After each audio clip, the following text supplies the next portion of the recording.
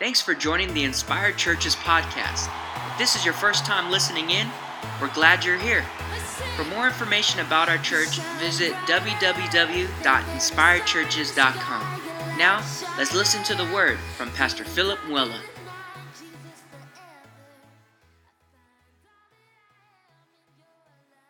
So if you have your Bibles, you can open up to Matthew 25. Now, we won't go there right away. There's an introduction, and you guys know how my introductions go.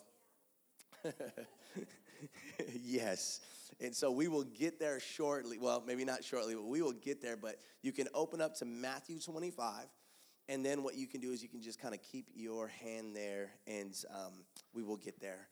Just an introduction. For the last month or so, since the Sunday after Thanksgiving, we have been doing a sermon series called Hope is on His Way.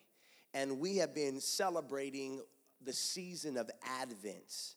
So this evening we conclude our Advent Hope is on His Way series. And I believe tonight's message is the most crucial message of the entire series. So you made it on the right night.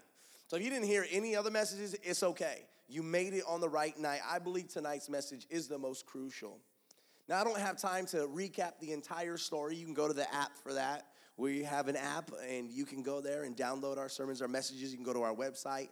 We have our sermons up there. But I do want to catch you up to speed so you can understand just a little bit about what Advent is. For some of you, this will be a recap. For others, hopefully you are informed and enlightened. So the word Advent just comes from the Latin word Adventus, and the Greek word is parousia, and it just means coming. It means the coming. So when the church observes Advent, all we are doing is making room to tell the story of the Old Testament and how the faithful saints in the Old Testament were praying, prophesying, and longing for a Messiah. And by sharing the long preparation for the Messiah's first coming, the church renews her passion and awareness for the Messiah's second coming. You see, the Messiah's first advent was Jesus Christ on Christmas Day. And that was when our Messiah first came to us as a baby. But I want you to know, as a church, there's another coming.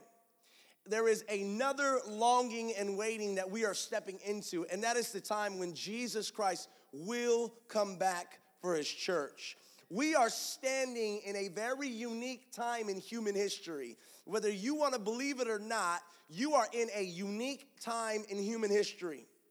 We are in the between stage. We are in between the fulfilled promise of Christ's first coming as a baby in a manger and the yet to be fulfilled promise of his second coming. You see, the first time he came as a cute, cuddly little baby. The second time he will come as a conquering king. And some oddly call this unique time that the church is in. We are basically, as a church, we are in the already but not yet of history. So like Israel in the Old Testament, they will look back at their deliverance from Exodus, and at looking back at that deliverance, they will long for another deliverance. Like Israel in the Old Testament, the church now looks back at Jesus' first coming and longs for that coming again. Are you with me? Let me make this profound statement. I saw this quote, and I thought it was amazing. The promise for Israel and the promise for the church is Jesus Christ. He has come, and he will come again. That is the essence of Advent. And I love the way the author of Hebrews describes the Old Testament saints, because it's almost like he's describing the church as well. Listen to this. In Hebrews chapter 11, 13 through 16, the author writes this: all these died in faith without receiving the promises, but having seen them and having welcomed them from a distance and having confessed that they were strangers and exiles on earth. How many of you know, as a Christian, you are a stranger on this land? All right, well, maybe one. Scripture goes on to say, for those who say such things make it clear that they are seeking a country of their own. And indeed, if they had been thinking of that country from which they went out, they would have an opportunity to return. But as it is, they desire a better country. Come on, say amen to that. As it is, they desire a better country. That is a heavenly one. Therefore, God is not ashamed to be called their God, for he has prepared a city for them. Then Paul writes in Philippians chapter 3, verse 20, for our citizenship is in heaven.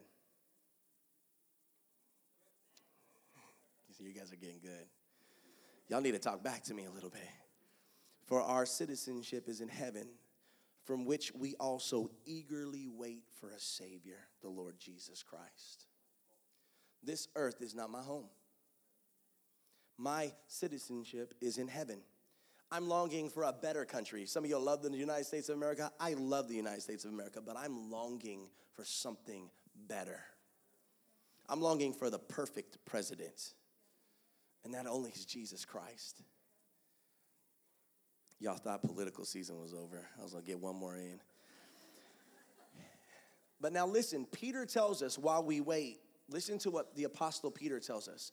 1 Peter chapter 2 says this, verse 11 says this, beloved, I urge you as aliens and strangers to abstain from fleshly lusts, which wage war against the soul.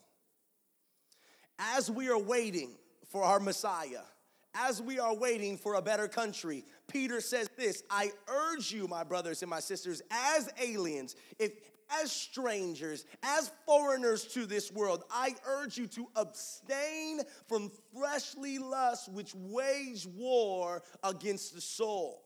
Paul echoes and expounds on Peter's thoughts in Romans 13, 11 through 14 when he says this, don't get uncomfortable.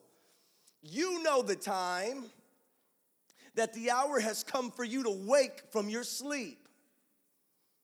For salvation is nearer to us now than when we first believed.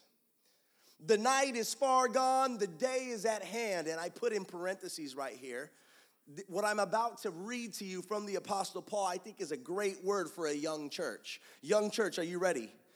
Good. Apostle Paul says this, let us cast off the works of darkness and put on the armor of light. And just in case you were thinking, well, what are the works of darkness? Good old Paul writes it in here. Let us walk properly as in the daytime. Paul says, not in orgies and drunkenness, not in sexual immorality and sensuality, not in quarreling and jealousy, but put on the Lord Jesus Christ and make no provision for the flesh to gratify its desires. I loved this one, especially when it was right after New Year's. In other words, Paul is telling the church who finds itself in this in-between time, stay woke. Sleep is a metaphor for a life of moral carelessness. Are you hearing me? Sleep is a metaphor for a life of moral carelessness, while salvation is viewed as a future reality that is drawing nearer and nearer with each day. Stay woke. And as I thought about how I could end this Advent series and at the same time start 2017, I thought there'd be no better way to do it than to instruct you from Scripture as your pastor on how we are to live wisely while we wait for Jesus to come back for his church. With that being said, Matthew 25, 1 through 13. Scripture reads like this. Then the kingdom of heaven will be like 10 virgins who took their lamps and went to meet the bridegroom. 5 of them were foolish, and 5 of them were wise. For when the foolish took their lamps, they took no oil with their lamps. As the bridegroom was delayed, they all became drowsy and slept. But at midnight there was a cry, here is the bridegroom, come out to meet him. Then all those virgins rose and trimmed their lamps. And the foolish said to the wise, give us some of your oil, for our lamps are going out. But the wise answered, saying, since there will not be enough for us and for you, go rather to the dealers and buy for yourselves. And while they were going to buy, perhaps one of the saddest scriptures probably in the New Testament, it says this, and while they were going to buy, the bridegroom came, and those who were ready went in with him to the marriage feast. And the door was shut. Afterward, the other virgins came also, saying, Lord, Lord, open to us. But he answered, truly I say to you, I don't know you. Then Jesus makes this key statement.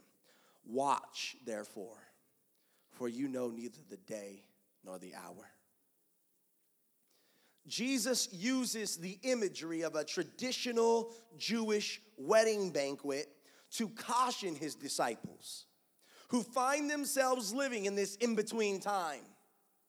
You see, the traditional Jewish wedding feast was interesting. The groomsmen and the groom would gather at the groom's house, much like we do today. And then they would make their way over to the bride's house where the wedding would take place most of the time at night. And then after the wedding was done, the entire bridal party would then leave the bride's house, go back to the groom's house for a feast. The Lord Jesus is talking about the wedding feast. He's not necessarily talking about the wedding in this section. Now, he does something interesting in this story in that he separates the groups into two categories. Did you catch that? There was the wise virgins and the foolish virgins. 10 of them. 5 were wise, 5 were foolish. The wise are considered wise not because their lamps are lit, but because they brought extra oil. Are you with me? Are you with me? The foolish are considered fools because, here it is, this is important. The foolish are considered fools because even though their lights are limp for a time, they do not have extra oil in their possession. Do you get that? Do you see how, so the wise have their lights lit and they brought extra oil. The foolish have their lights lit, but they brought no extra oil. Are you guys with me? Now, as the church and as Christians living in the in-between time, the reality of being in between, waiting for God's advent, his final coming, there are some important lessons that we can learn from this story. Now, there's 2 things I want you to know before we start. The first one is this. This parable is only a small portion of an entire section. This parable is only a small portion of an entire section. And this entire section covers the return of Christ, the delay of Christ, and the judgment of Christ. So in order to understand its meaning, we have to look at the entire section. Are you with me? The second thing is this. Our goal this evening will be more about identifying the characteristics of the wise than analyzing the foolish. We'll let the fools be fools tonight, all right? We're not gonna look at the fools. We're gonna identify what makes the wise wise. Because after all, when the day comes, I'm sure we all are gonna be wanting to be counted as wise. So for my note takers in here, and I know there's some of you in here, we're gonna discuss the 3 qualities that the wise have. And then we're gonna conclude with a very unique purpose to Christ's delay. Why is Christ delaying? Why doesn't he come back so quickly? So, first characteristic of a wise, write this down if you're writing it. The first thing is that the wise will endure. Say endure. Chapter 24 is incredible. The entire chapter is incredible. See, the parable is in 25, but you have to go back to chapter 24 to see the entire section. And the chapter 24 is incredible, and it's probably one of the more famous end-time descriptions. Even non-Christians cite this chapter. Maybe some of you have heard this. But it's in this chapter where we enter into a private discussion that Jesus is having with his disciples. And he's answering this question. The disciples come to him and they ask him, what will be the sign of the coming of the end of the age? And listen to what Jesus says. He famously remarks that you'll hear of wars and what? Rumors of wars. Nations will rise up against one another. Jesus will continue by warning us of famines, earthquakes, and an alarming frequency of natural disasters, some by which the earth has never known. Now, the earth has always had famines. The earth has always had natural disasters, but there will be alarming increase of these as if the earth has never known such an increase. Are you with me? And then Jesus will make this telling statement. After talking about the signs of the times, Jesus will make this telling statement in Matthew 24, 12 through 13. He says this, because lawlessness will increase, the love of many will grow cold.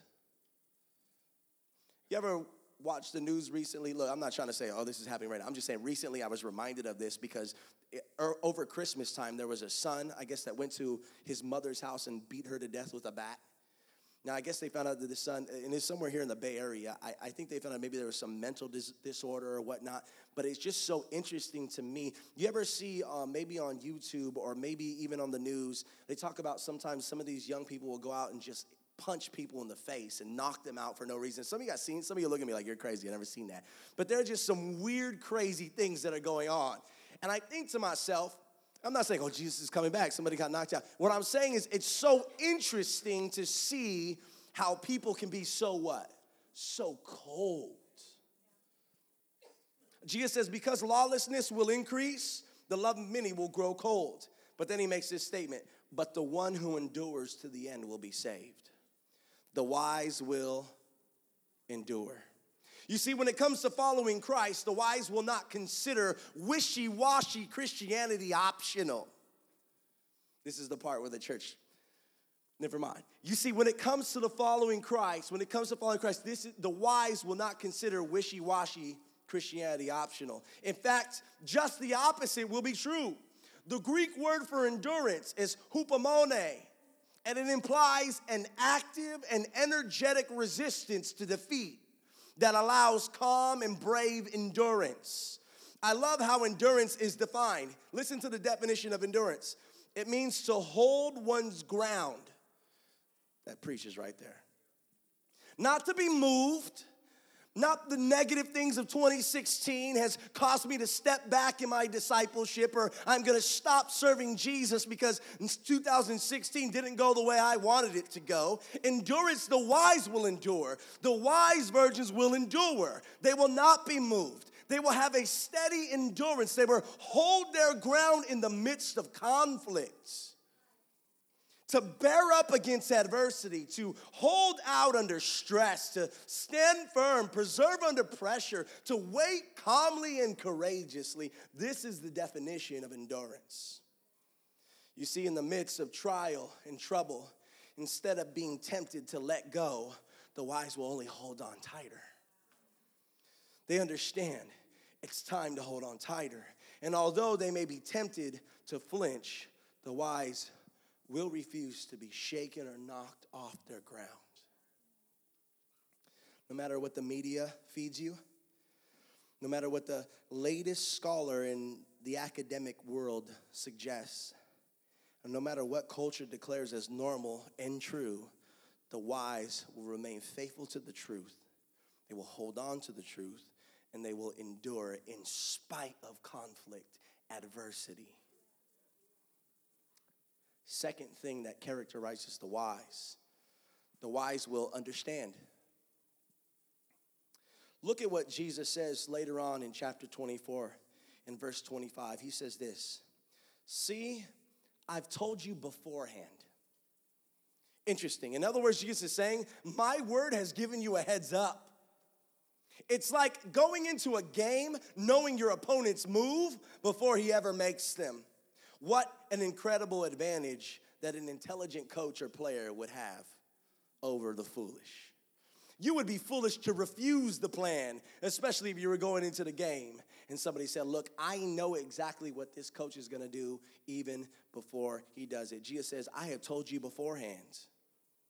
Listen to Jesus in Matthew chapter 16, 2 through 3. When it's evening, listen to this. When it is evening, this is Jesus speaking, you say, it will be fair weather, for the sky is red. And in the morning, it will be stormy today, for the sky is red and threatening. Here it is. You know how to interpret the appearance of the sky, but you cannot interpret the signs of the times. Understanding is characterized by a disposition to comprehend and make sense of things. But the true key to wise understanding is called Christian discernment. I want you to understand this. It's called discernment. And if you're writing notes down, this is important. Write this down. Christian discernment is the heightened ability to determine the source of something. I'm going to say that again. Christian discernment is the heightened ability to determine the source of a teaching, a problem, a person, or a proposed course of action, and recognizing whether it's divine, merely human, or even satanic. We need discernment in this place. As a young Christian or someone just stepping into, you need discernment. We need to do a better job at recognizing. Christian understanding is not to be confused with the kind of knowledge or intelligence the world gives, but it's an ability to understand in partnership with the guidance of the Holy Spirit. Let me put this into perspective. Several years ago, I'm going to say maybe like 8-9 years ago, I was in the mall. In fact, I think I was at the Great Mall. And I was walking down the Great Mall, and there was a little booth. You know how they have those little middle booths? And sometimes the guys that work there, I feel like they're kind of creepers. They're like, I'm like walking with my wife. He's like, come here. Let me rub stuff on you. I'm like, excuse me? No. Anyways, but before it was creepers in the middle of the mall, it was Scientologists. Anybody remember that? There used to be Scientologists. Anybody be watching that Scientology thing that's going? I've been watching it. Yeah, I've been watching it. Jamila and I sit down and just like, wow, we record it. So, in fact, the really funny thing is when I was in Bible school, we did a study on world religions, and I actually picked 3 different religions to go and interview what would be considered the leader or the pastor or whatever you call it. And so one of the places I visited was the Mormon Temple. Another place I visited was the Church of Scientology in San Francisco. That was interesting. And then I actually got to talk to a Baha'i priestess. One of these days I'll tell you the whole story. Really interesting stuff. But one of them was the Scientology. And so we walked in and we sit down and they show you a video of Mr. Hubbard. And he would just talk to you about where Scientology came. Some of you may have even checked that out yourself. But, and I'm not suggesting you go home and YouTube it, but I am saying this. Back to my story, I'm at the mall, and I was walking, and what they have is these little, it almost looks like a lie detector. And they have like these 2 cans, and they're like wired up and connected to this little like needle thing. And they're like, hey, can I get you over here, sir? Come here real quick, come here. And so, he gives me these 2 things to hold, and then he'll ask a question like, how's your relationship with your mother? Like one of those types of questions, right? And it's just like, right, yes. And thank God it was perfectly healthy and wonderful. And your needles off.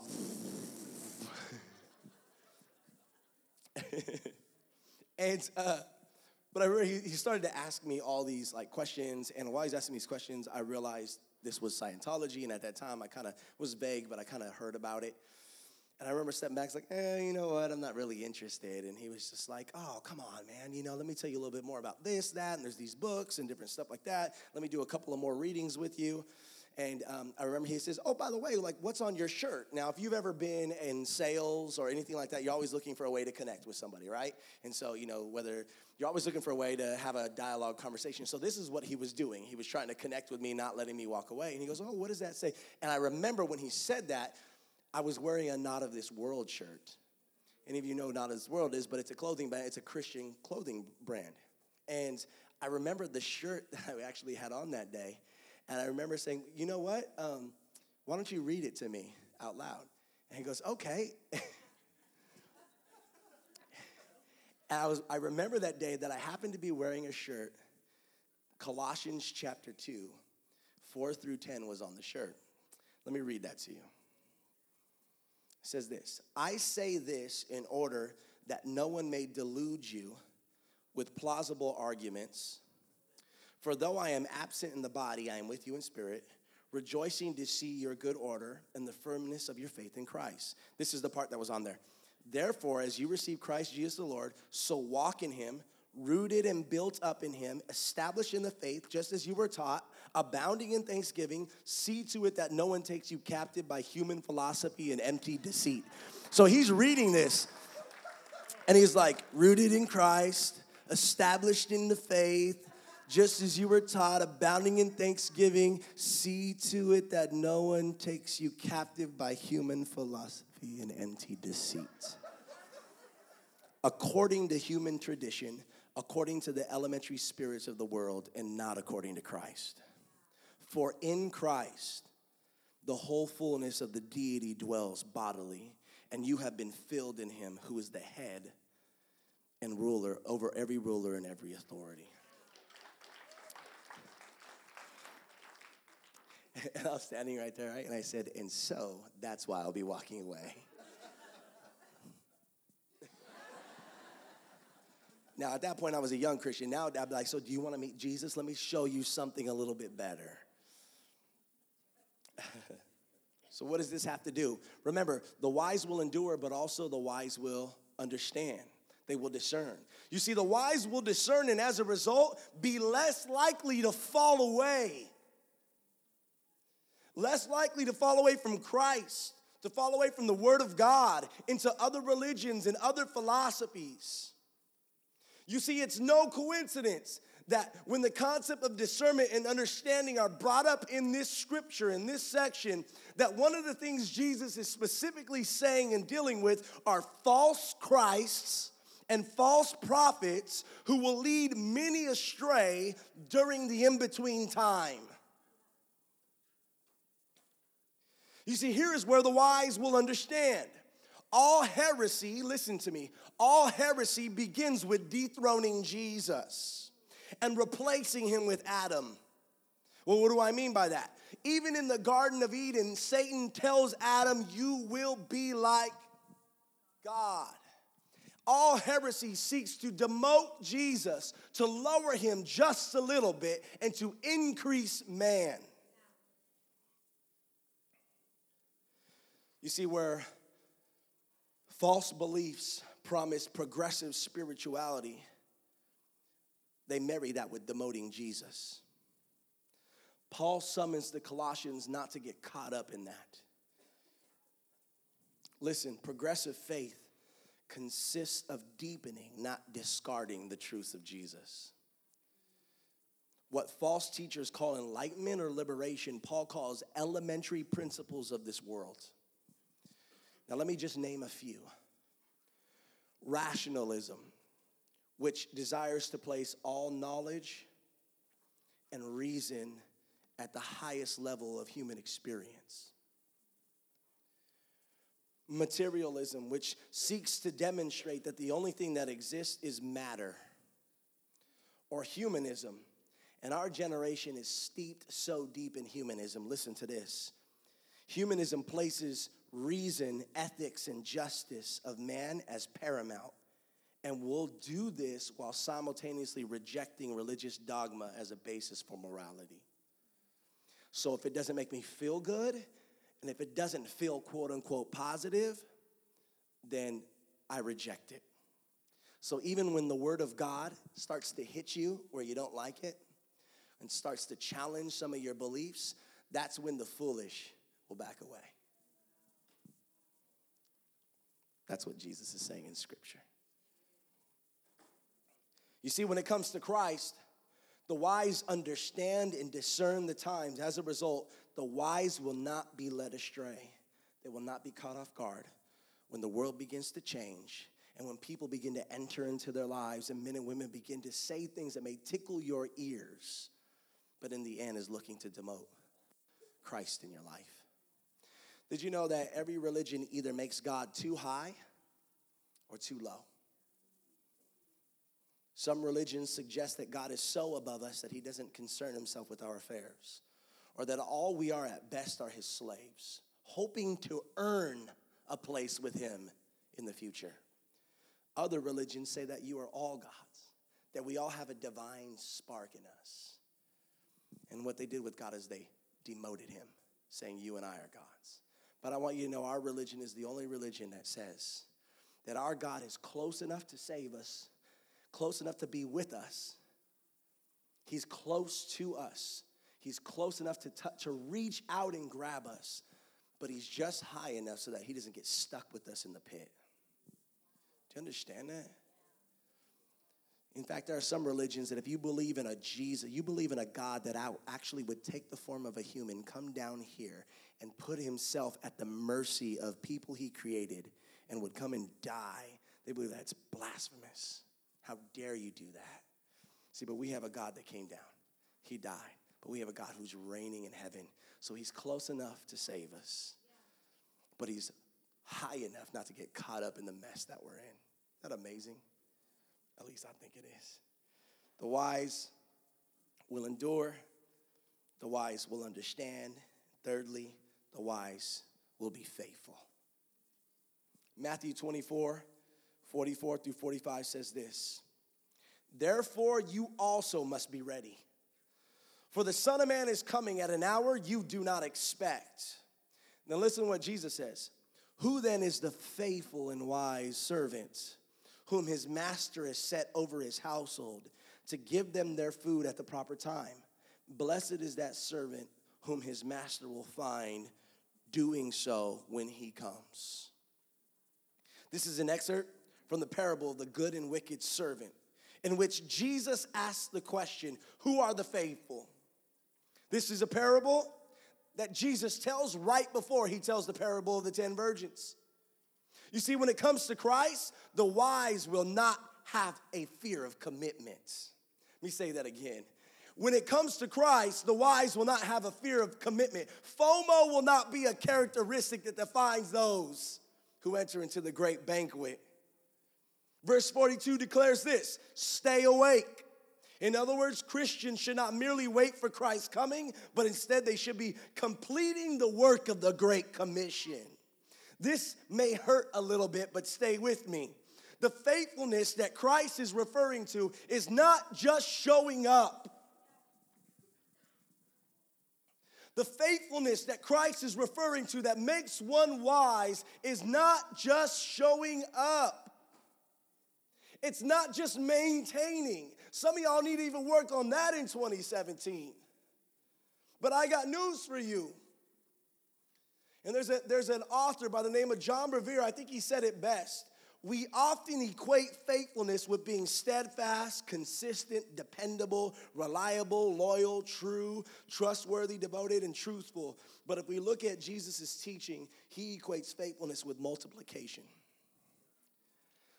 Whatever God gives us, he expects us to multiply and then bring it back to him.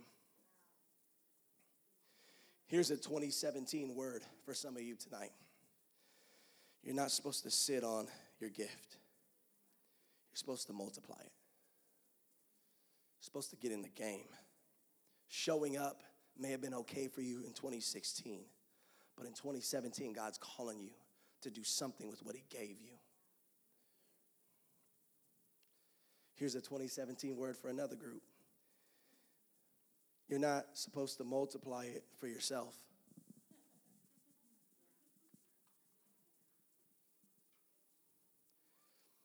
Did you know that what God has given you, it's not meant to further your career? Although it can do that. It's not meant to make you financially comfortable. Although it can do that. But it's meant to be multiplied and given back to him. I recognize that this is not a happy life message. It's not a comforting text, but it's a missional text. And it's meant to disturb your inactivity and lack of commitment into activity and devotion that represents the kingdom of God. My question for everyone in here tonight is this. When Christ comes, will you be caught on mission? Will you be caught on his mission? When Christ comes, will you be caught on mission? Or will you be caught talking about how that year was the worst year ever? Because I feel like every year I hear that. It's time to stop it. It's time to stop it. 2017, will you make a covenant with God to be faithful? If you're not showing up, whatever that looks like, I'm not saying coming to church. If you're not showing up, will you show up? Well, what do I mean by that? Will you be faithful to the things that God has called you to do? Will you be faithful to a community of believers that love the Lord? Will you be faithful to accountability? Will you be faithful to the men and women of God that are surrounding you in prayer and encouragement? Will you be faithful to studying the Word? Will you be faithful to growing in your understanding? Will you be faithful in 2017? Will you show up? And if you're not using your gift, will you use your gift in 2017? Not for your own advancement, but for the advancement of the kingdom of God. And if you are using your gifts, will you use it for your own agenda? Or will you submit it to the kingdom of God? If you are using your gift, will you use it for your own portfolio? Or will you give it back to him to help build his kingdom? Good news, we have a missions trip coming up. Right? But you know what the local church does for you? I'm going to get on can I get on my soapbox for a minute? The local church gives you a place to activate your gift for the kingdom of God. Consistently. The local church gives you a place to serve. The local church gives you a place to be under the word, to be with other body of believers, to pray together. And they annoy you sometimes, don't they? Come on, can I get an amen in here? Just don't look to your left or your right, though. Just stay normal. Like, yeah. Come on, they get a little annoying, a little drama. People be talking some stuff, right? Right? It's like, wait a minute, I was supposed to go to church, and people still talk. I'm going to tell you something. The body of Christ, man, we come in all different shapes, sizes, personalities. Some of y'all are different levels, you know? Just remember who that one is and just stay away from them. It's okay. And we just pray for them. And hopefully they hear the word. But the local church gives you an opportunity to activate some of these things. You may be saying, well, how do I activate my gift? What do I do? Well, we got a vision night coming up. Some of y'all got that. But we give you an opportunity to do this. If not this church, find another Bible-believing church. It doesn't matter. But activate your gift. It's time to be faithful. The wise and the foolish. What made the wise wise? They endured, right? They understood, and they were faithful. And I'm getting ready to conclude. And at this point, I think I'm going to transition down here so my buddies can come up. I promise this is going to get a little bit happier.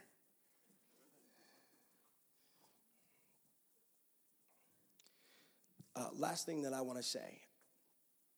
There's an interesting observation that needs to be made about this parable before we finish.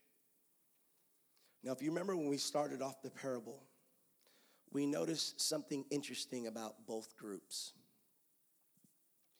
See, they both had a light, they both had a lamp, and they both had oil. It was lit.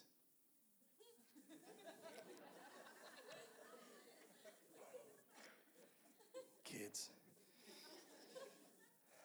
You know what that tells me about this group? Both groups had some knowledge that the groom was coming. Isn't that interesting to you? When Jesus is telling this parable, he's not talking about the non-believer, the atheist person that's just completely opposed to God. You know, when Jesus is telling this parable, he's telling it to his people that are supposed to know and understand, which means he could be talking to Inspire right now. He's talking to a group of people who have an expectation that someone is coming. After all, both of them had lights, and they were lit. Yet only one group was ready, while the other group was left out. You know what's interesting about our God? According to Scripture, he knows how to distinguish between the wise and the fool. You and I may not be able to see it, but God knows the heart. In fact, Scripture tells us he is the revealer of the heart. He knows the heart and minds of men. And so even though someone may be able to fool me, they can't fool God. You see, when Jesus is telling the story of the 10 virgins, he's not telling the story to a group of people who reject God completely. He's not telling a story to people who completely deny God. He was talking to a group of people who know of God. And I want you to know, both of these groups go to church. They attend every Sunday. External, it's impossible to tell the difference. They both say they believe. They both know the right things to do and to say. They know some scripture. They know how to raise their hands. They know how to worship. But scripture has told us something interesting throughout. In Matthew 13, Jesus calls them the wheat and the tares. In verse 30, this is what he says: let them grow together until the harvest. And at the time of the harvest, I will say to the reapers, first gather up the tares, bind them up, and burn them. Isn't that interesting? He says the wheats and the tares are going to grow together, and I'll reveal them at the harvest. In Matthew 25, he calls them sheep and goats. And in verse 32, he tells us, the scripture tells us, and he will separate the people one from another as a shepherd separates the sheep from the goats. Matthew 15 calls it lip service and heart service. And Jesus plainly says, there's a people that draw near to me with their mouth. They honor me with their lips, but their heart is far from me. And here in Matthew 25, he calls them wise and he calls them foolish. You see, like I said earlier, for man, it's impossible to know the difference. But if you look closely at this parable, you will see Jesus making it clear. Beware, God has a way at testing our faith. He calls it the refiner's fire. Sometimes your faith is tested through the fire. Now watch. By virtue of the unexpected, God will prove who is wise and who is foolish. It's the extra oil that becomes the element that allows them to press through the unexpected. There will be an unexpected delay, and there will be an unexpected return. For no man knows the day nor the hour, not even the Son of God. As we wait for Christ's final advent, the question isn't whether or not we will wait, but how will we wait? And when he finally does advent again, how will he find us? Wise or foolish? Will the doors of the banquet be open to us, or will they shut? And will he say those dreaded words?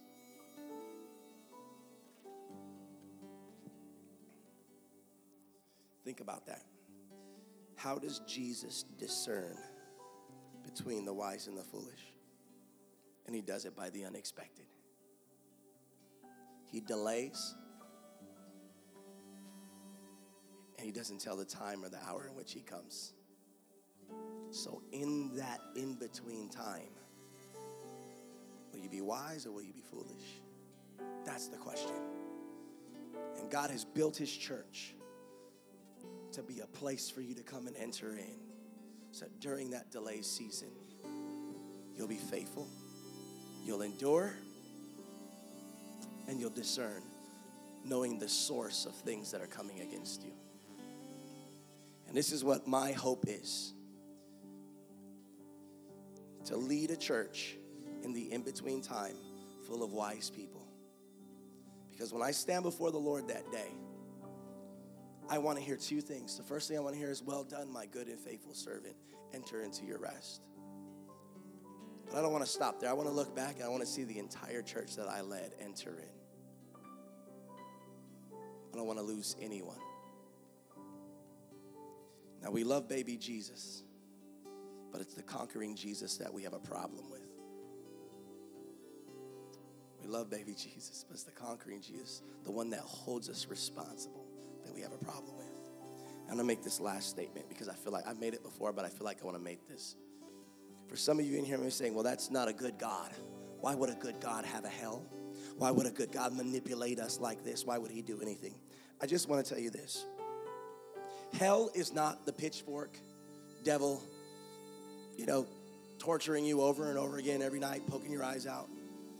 That's something that medieval times has perpetuated. That's not hell. See, hell was made for the devil and his angels, so he will be in hell too. So he won't be torturing you. But hell is hell, not because of the torture or the torment. Hell is hell because it's a place, it's empty. It's a place void of the presence of God. And that's the worst possible thing, to be banished outside of his presence. And then someone would ask again, why would a good God do this? He's also a just God. And I'm going to tell you something. God only gives you what your life desires. If you live a life that rejects God, then why would he invite you to live with him? He's only giving you what you wanted. If you don't like his word, if you can't align yourself with it, I despise it. I don't like, then he'll give you on that day what you want, a life without him. Heaven's because he's there. So next time you think about this cruel God or this angry God, I want you to know that those who will enter into this place of eternal punishment are only entering into a place that their lifestyle asked for. If somebody your whole life said, I don't want nothing to do with you. I don't like you. I don't like anything about you. I think your rules suck. I don't want to come to your house. I don't like your people. I don't like who you hang out with. I don't like your family. I think your son's a moron. Right? If somebody said all that, I highly doubt you'd be like, oh, come in, Right? So, okay. If you don't want to be, I love you, but if you don't want to be with me, then go. So what I'm just simply saying is this. Please don't get it wrong. We serve a loving God, but we also serve a God of justice. And we also serve a God who gives you what your lifestyle declares it wants. Let's pray. Inspired Churches aims to be a church that the city loves. We hope you enjoyed this week's sermon. Come back next week as Pastor Philip continues on the 6-part series. For more information about how you can get involved or about our community, visit www.inspiredchurch.com.